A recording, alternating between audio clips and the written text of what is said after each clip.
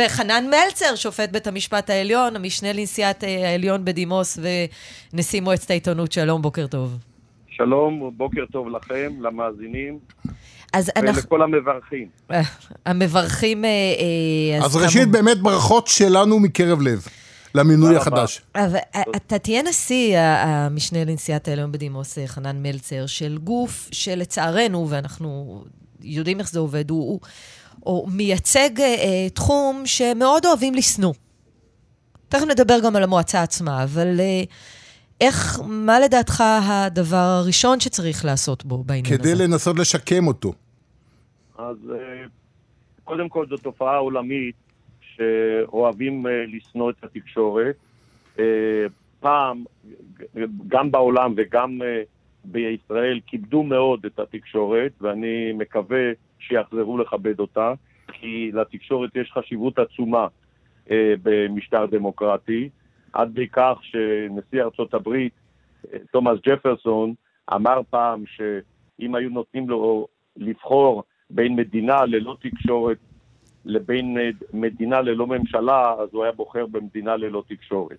אז אני לא חושב שצריך להגיע לבחירה הזאת, אבל צריך לשמר למעשה, אני רואה למעשה 4 רשויות ולא 3 כפי שמקובל. זה הרשות המחוקקת, הרשות המבצעת, הרשות השופטת, ומעין רשות רביעית והיא התקשורת.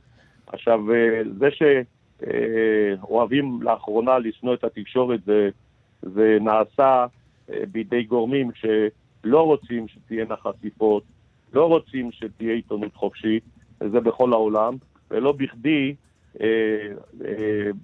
ועדת פרס נובל החליטה השנה לתת את פרס נובל לשלום לשני עיתונאים אמיצים שחשפו בתחקיריהם ובעיתוניהם ובכלי התקשורת שלהם שחיתויות ומעשים אחרים לא תקינים של שתי הרשויות האחרות, של הרשות המחוקקת והרשות המבצעת. אז אתה אומר התקשורת מאוד חשובה ואין על כך מחלוקת, ובכל זאת מה לדעתך, או בעקבות זה איך משנים את המצב הזה? טוב, אז קודם כל למועצת העיתונות יש 2 תפקידים עקרוניים. אחד, כלפי חוץ להגן על חופש העיתונות, וכלפי פנים לקבוע כללי אתיקה ולאכוף אותם. עכשיו לגבי... אתה ער לנושא הזה שבעיית האתיקה היא בעיה קשה בתקשורת.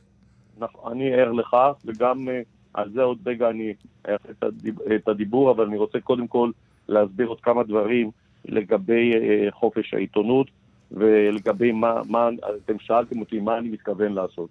קודם כל, במועצת העיתונות מורכבת באופן בסיסי מ3 מרכיבים, מהמולים, מנציגי ציבור ונציגים של העיתונאים. ברבות השנים, חלק מהמולים פרשו מהמועצה, ואחד המטרות הראשונות שלי, המאמצים הראשונים שלי, יהיה להחזיר את אלה שפרשו. אני רק אציין בהקשר הזה את ידיעות אחרונות, את מעריב ואת גלובס ואת ערוץ 13. כשמזכירים את אלה שפרשו, צריך להזכיר את אלה שנשארו, וראו בחשיבות של המועצה, וזה... כן, אבל אני רוצה, מכיוון שהתוכנית שלנו היא לא עוסקת רק בתקשורת, אבל אני כן חייבת לשאול אותך, השופט בדימוס חנן מלצר, יש פה זה גוף שאין לו שיניים, שלא עשה דבר במקרים שהרבה פעמים היה צריך לעשות, כולל דברים שנחשפים עכשיו במשפט נתניהו. שיש מי שחושבים שהוא פשוט מיותר. לא רק מיותר, גם השאלה איך הוא מתנהל, שבעצמו לא תמיד יתנהל בשקיפות, שבעצמו לא תמיד יתנהל כמו שצריך. ואז מתוך המקום הזה, זה אמור להיות הגוף שהכי משקף את ההתנהלות הנכונה והנקייה. טוב, אז קודם כל אני מסכים שהגוף הזה צריך לשקף גם כלפי פנים, התנהגות שקופה ונקייה, ומתוך הביקורת הפנימית הזו, או הביקורת שאת משמיעה, נובע הצורך... זה לא ביקורת שלי רק, זה דברים שנשמעים, ומאנשי תקשורת ש... את תדהד ביקורת שקיימת, ואני רוצה לשנות את זה, והדרך לשנות את זה זה להתאים את כללי האתיקה לרוח הזמן ולשינויים שחלו בכל המרחבים התקשורתיים, זה דבר אחד. ודבר שני, להגביר אכיפה שקיימת. ואני אזכיר לכם שבעבר, וגם אני אגיד את התופעה שקרתה בעקבות זה, בעבר, אם הוגשה תלונה למועצת העיתונות, על פי כללי האתיקה שהיו, מאוד גם העיתונים וגם העיתונאים שהיו מעורבים בזה, מאוד חששו מבירור התלונה, כי אם היא נמצאה מוצדקת, אז אותו עיתון ואותו עיתונאי היה צריך לפרסם התנצלות, ודרך אגב, דבר שהיום אפילו על פי החוק הקיים הוא בעייתי לפרסום התנצלות, וזה גם התפרסם בכל כלי התקשורת האחרים שהיו חברים במועצת העיתונות. ברבות השנים לא התאימו את הכללים לתנאי הזמן, וגם האכיפה הזאת פחתה. כתוצאה מזה קרה שאין חללים בעולם ובמשפט. ואז עברו לתביעות דיבה, חלקן מוצדקות וחלקן לא מוצדקות. אז אני רוצה, שופט חנן מלצר, להתמקד איתך רגע בעניין הזה באמת של התקשורת. אנחנו מדברים על התקשורת במונחים של פעם, אבל היום יש הרבה רשתות חברתיות. מתנהל משפט גדול כיום, שבו נחשפת התקשורת בקלונה. עניתי על משהו אחר. בקלונה, זה דבר נורא. מה עושים כדי לעצור את הסחף הזה? אתה הבאת בחשבון לאן אתה נכנס בכלל בימים כאלה? מוטי, מאחר ואני מכיר אותך מזה עשרות שנים. בסך הכל 40 שנה, 50 שנה. כן, וההיכרות הראשונה שלי איתך הייתה כאשר חשפת את פרשת בית הלוחם, וניסו למנוע את הפרסומים וגם לקבוע תביעת דיבה, ואני, מי שהיה, גילו גם מי היה המקור שלך, זה היה אדריכל זוכה פרס ישראל, אדריכל דוד ינאי זיכרונו לברכה, ואתה היית, אתה וידיעות אחרונות התגוננתם באמצעות עורך הדין מרינסקי זיכרונו לברכה, ואני גויסתי להגן על המקור במרכאות, על דוד ינאי זיכרונו לברכה, ואני עשיתי את כל העבודה אז פרו בונו, ללא שום תמורה, כי ראיתי את החשיבות של חופש העיתונות. אני חוזר לעניין שלנו. אוקיי, אז זהו, אז בוא נחזור, זה האמת שזה סיפור מרתק, אבל אנחנו חייבים לחזור גם לסיפור הזה. כן, אני כבר חוזר. ממה אתה מוטרד? מה מטריד אותך? מה לדעתך צריך תיקון? וגם אולי אנחנו מדברים על התקשורת של פעם, כשאנחנו חיים בעידן של רשתות, ובעידן אתה גם כיור ועדת בחירות, נלחמת גם בהרבה פייק ניוז. כן, אז אני אסביר. צריך קודם כל להסביר את היחסים עם הרשתות החברתיות, כי מה שמבדיל את נקרא לזה עיתונות הקונבנציונלית, ואני מדבר לא רק עיתונות, גם כלי התקשורת האלקטרונים המוכרים, רשתות הטלוויזיה והרדיו, זה שיש בהם עריכה. ברשתות החברתיות אין עריכה, וכתוצאה מזה מתפרסמים בהם הרבה פייק ניוז, וגם הרשתות החברתיות לוקחות חומרים מהרשתות הקונבנציונליות ולא משלמות תמורה עבור זה. אז צריך להסביר את היחסים הללו בין, נקרא לזה, העיתונות והתקשורת הקונבנציונלית לבין הרשתות החברתיות, ולהסביר את מערכות היחסים בכל המישורים. זה דבר אחד. וכלפי פנים צריך שוב להתאים את כללי האתיקה למציאות המודרנית ולאכוף אותם. אם זאת יעשה, אז לדעתי גם הכבוד שרכשו לכלי התקשורת יעלה מחדש, וגם יש שינוי ביחסים עם הרשתות החברתיות. הדבר הזה הוא חשוב ביותר, ומהפכה לא עושים ביום אחד. זה ברור. אני מקווה להתחיל בזה, ואני לא יכול להגיד לכם, אני רק נבחרתי לפני יומיים. אז אני בצניעות אומר לכם שזה מה שאני אנסה לעשות. ברשותך, שמעת על הצעת החוק של שר המשפטים למנוע מנאשם בפלילים את האפשרות להתמודד על תפקיד ראש הממשלה. מה דעתך בעניין הצעת החוק הזאת? ונאמר שהמשנה לנשיאת העליון בדימוס חנן מלצר שאנחנו מדברים איתו, ישב בהרכב שאישר בשעתו את הרכבת ממשלה על ידי נאשם בפלילים. טוב, אז קודם כל, ביקשתם לראיין אותי על מועצת העיתונות, והדבר הזה לא שייך למועצת העיתונות. זה נכון. אבל, זו הערה מספר 1.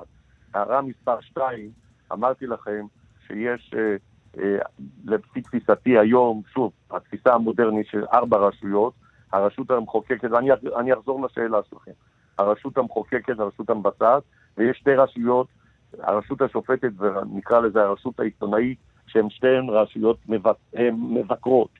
ואנחנו גם לשאלה שלכם נזקקנו לזה כרשות שופטת, כרשות מבקרת.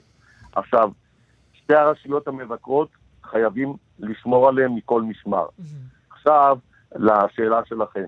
אני כמובן ראיתי, זה עוד לא הצעת חוק, זה תזכיר של הצעת חוק, וכאן אני רוצה לומר 2 דברים בזהירות המתחייבת, וזה עוד יעבור הרבה גלגולים. דבר ראשון, לא בפסק הדין הזה שאתם מזכירים על פסק דין מאוחר יותר, אני סברתי ששינויים קונסטיטוציוניים ושינויים מבניים צריך תמיד להכיל רק מהכנסת הבאה, ועל ידי זה, והייתי בדעת מיעוט בנושא הזה. אבל אני שמח שאני שומע שזו הכוונה, ככל שיעשו שינויים מבניים, לאו דווקא זה, להכיל אותם רק מהכנסת הבאה. אז הצעת החוק השופט בדימוס מלצר היא מהכנסת הבאה. אז לפי מה שאתה אומר, אנחנו מבינים שלדעתך הצעת החוק של שר המשפטים, שתאסור על נאשם להרכיב ממשלה, היא חוקית ותקפה כל עוד היא מהכנסת הבאה. לא זה מה שאמרתי. אמרתי שיש חשיבות לפעמים לדעות מיעוט, ואני שמח שלפחות התפיסה הזאת, שצריכים להכיל שינויים מבניים, דרך אגב זה גם היה כאשר בחוק הבחירה הישירה לראשות הממשלה, וגם בביטול שלו, להכיל את זה רק תמיד מהכנסת הבאה, ואז הלחצים הקוניונקטורליים לשנות את החוקים הם פוחתים. אבל אתה תומך בהצעת החוק הזאת או לא? עכשיו נגיע לזה. בהצעת החוק הזו לפעמים הגלגל מסתובב, כי למעשה מי שצידד בשינויים מיידיים, מהותיים, כמו למשל ממשלת החילופים, היה מי שעכשיו יוצא נגד הצעת החוק הזו. להצעת החוק הזו יש יתרונות וחסרונות, ואני לא רוצה להתבטא, אל תפרשו את זה כשאני אומר לכם שזה יהיה בפעם הבאה, שאני בעד זה או אני נגד זה. מעבר לזה שזה חורג ממסגרת הרעיון. אני אומר שגם כשעושים את זה לפעם הבאה, זה יכול לפתוח דיון ציבורי שהוא חשוב בשינויים קונסטיטוציוניים, וכרגע זה רק בשלב של תזכיר. יש בזה פנים לכאן ולכאן. יש לי כמובן דעה, ואני יכול להגיד לכם שבדיון של, כמו שאתם קוראים, בדיון של 11 השופטים, אני שאלתי את השאלה הזאת, את מי שאז היו בשלטון, מה הם יאמרו אם יחוקק חוק כזה? מה הם יאמרו עליו? עכשיו יש לנו את התשובה. ומה הייתה התשובה? תזכיר לנו השופט מלצר. התשובה הייתה שבמקרה כזה זה לא עומד על הפרק, אבל אם זה יעמוד על הפרק הם יתייחסו לזה, אבל בכל מקרה, לעומת זאת, אלה שעכשיו מציעים את זה, לא היו נלהבים מהרעיון הזה. זה מראה לכם כמה גלגל מסתובב. מרתק. מרתק? בכל מקרה. כן. בהחלט. וכאן אני רוצה לומר לכם ששינויים קונסטיטוציוניים לא צריכים להיות תלויים במבנה קואליציוני כזה או אחר. והנושא הזה הוא נושא... עם כל הכבוד, זאת שאלה עקרונית, מר מלצר. זאת שאלה עקרונית, האם אדם שהוגש נגדו כתב אישום כל כך חמור יכול ורשאי להרכיב ממשלה בישראל? כן, אז תראו, קודם כל, ברור שאין חובה כזאת, כן?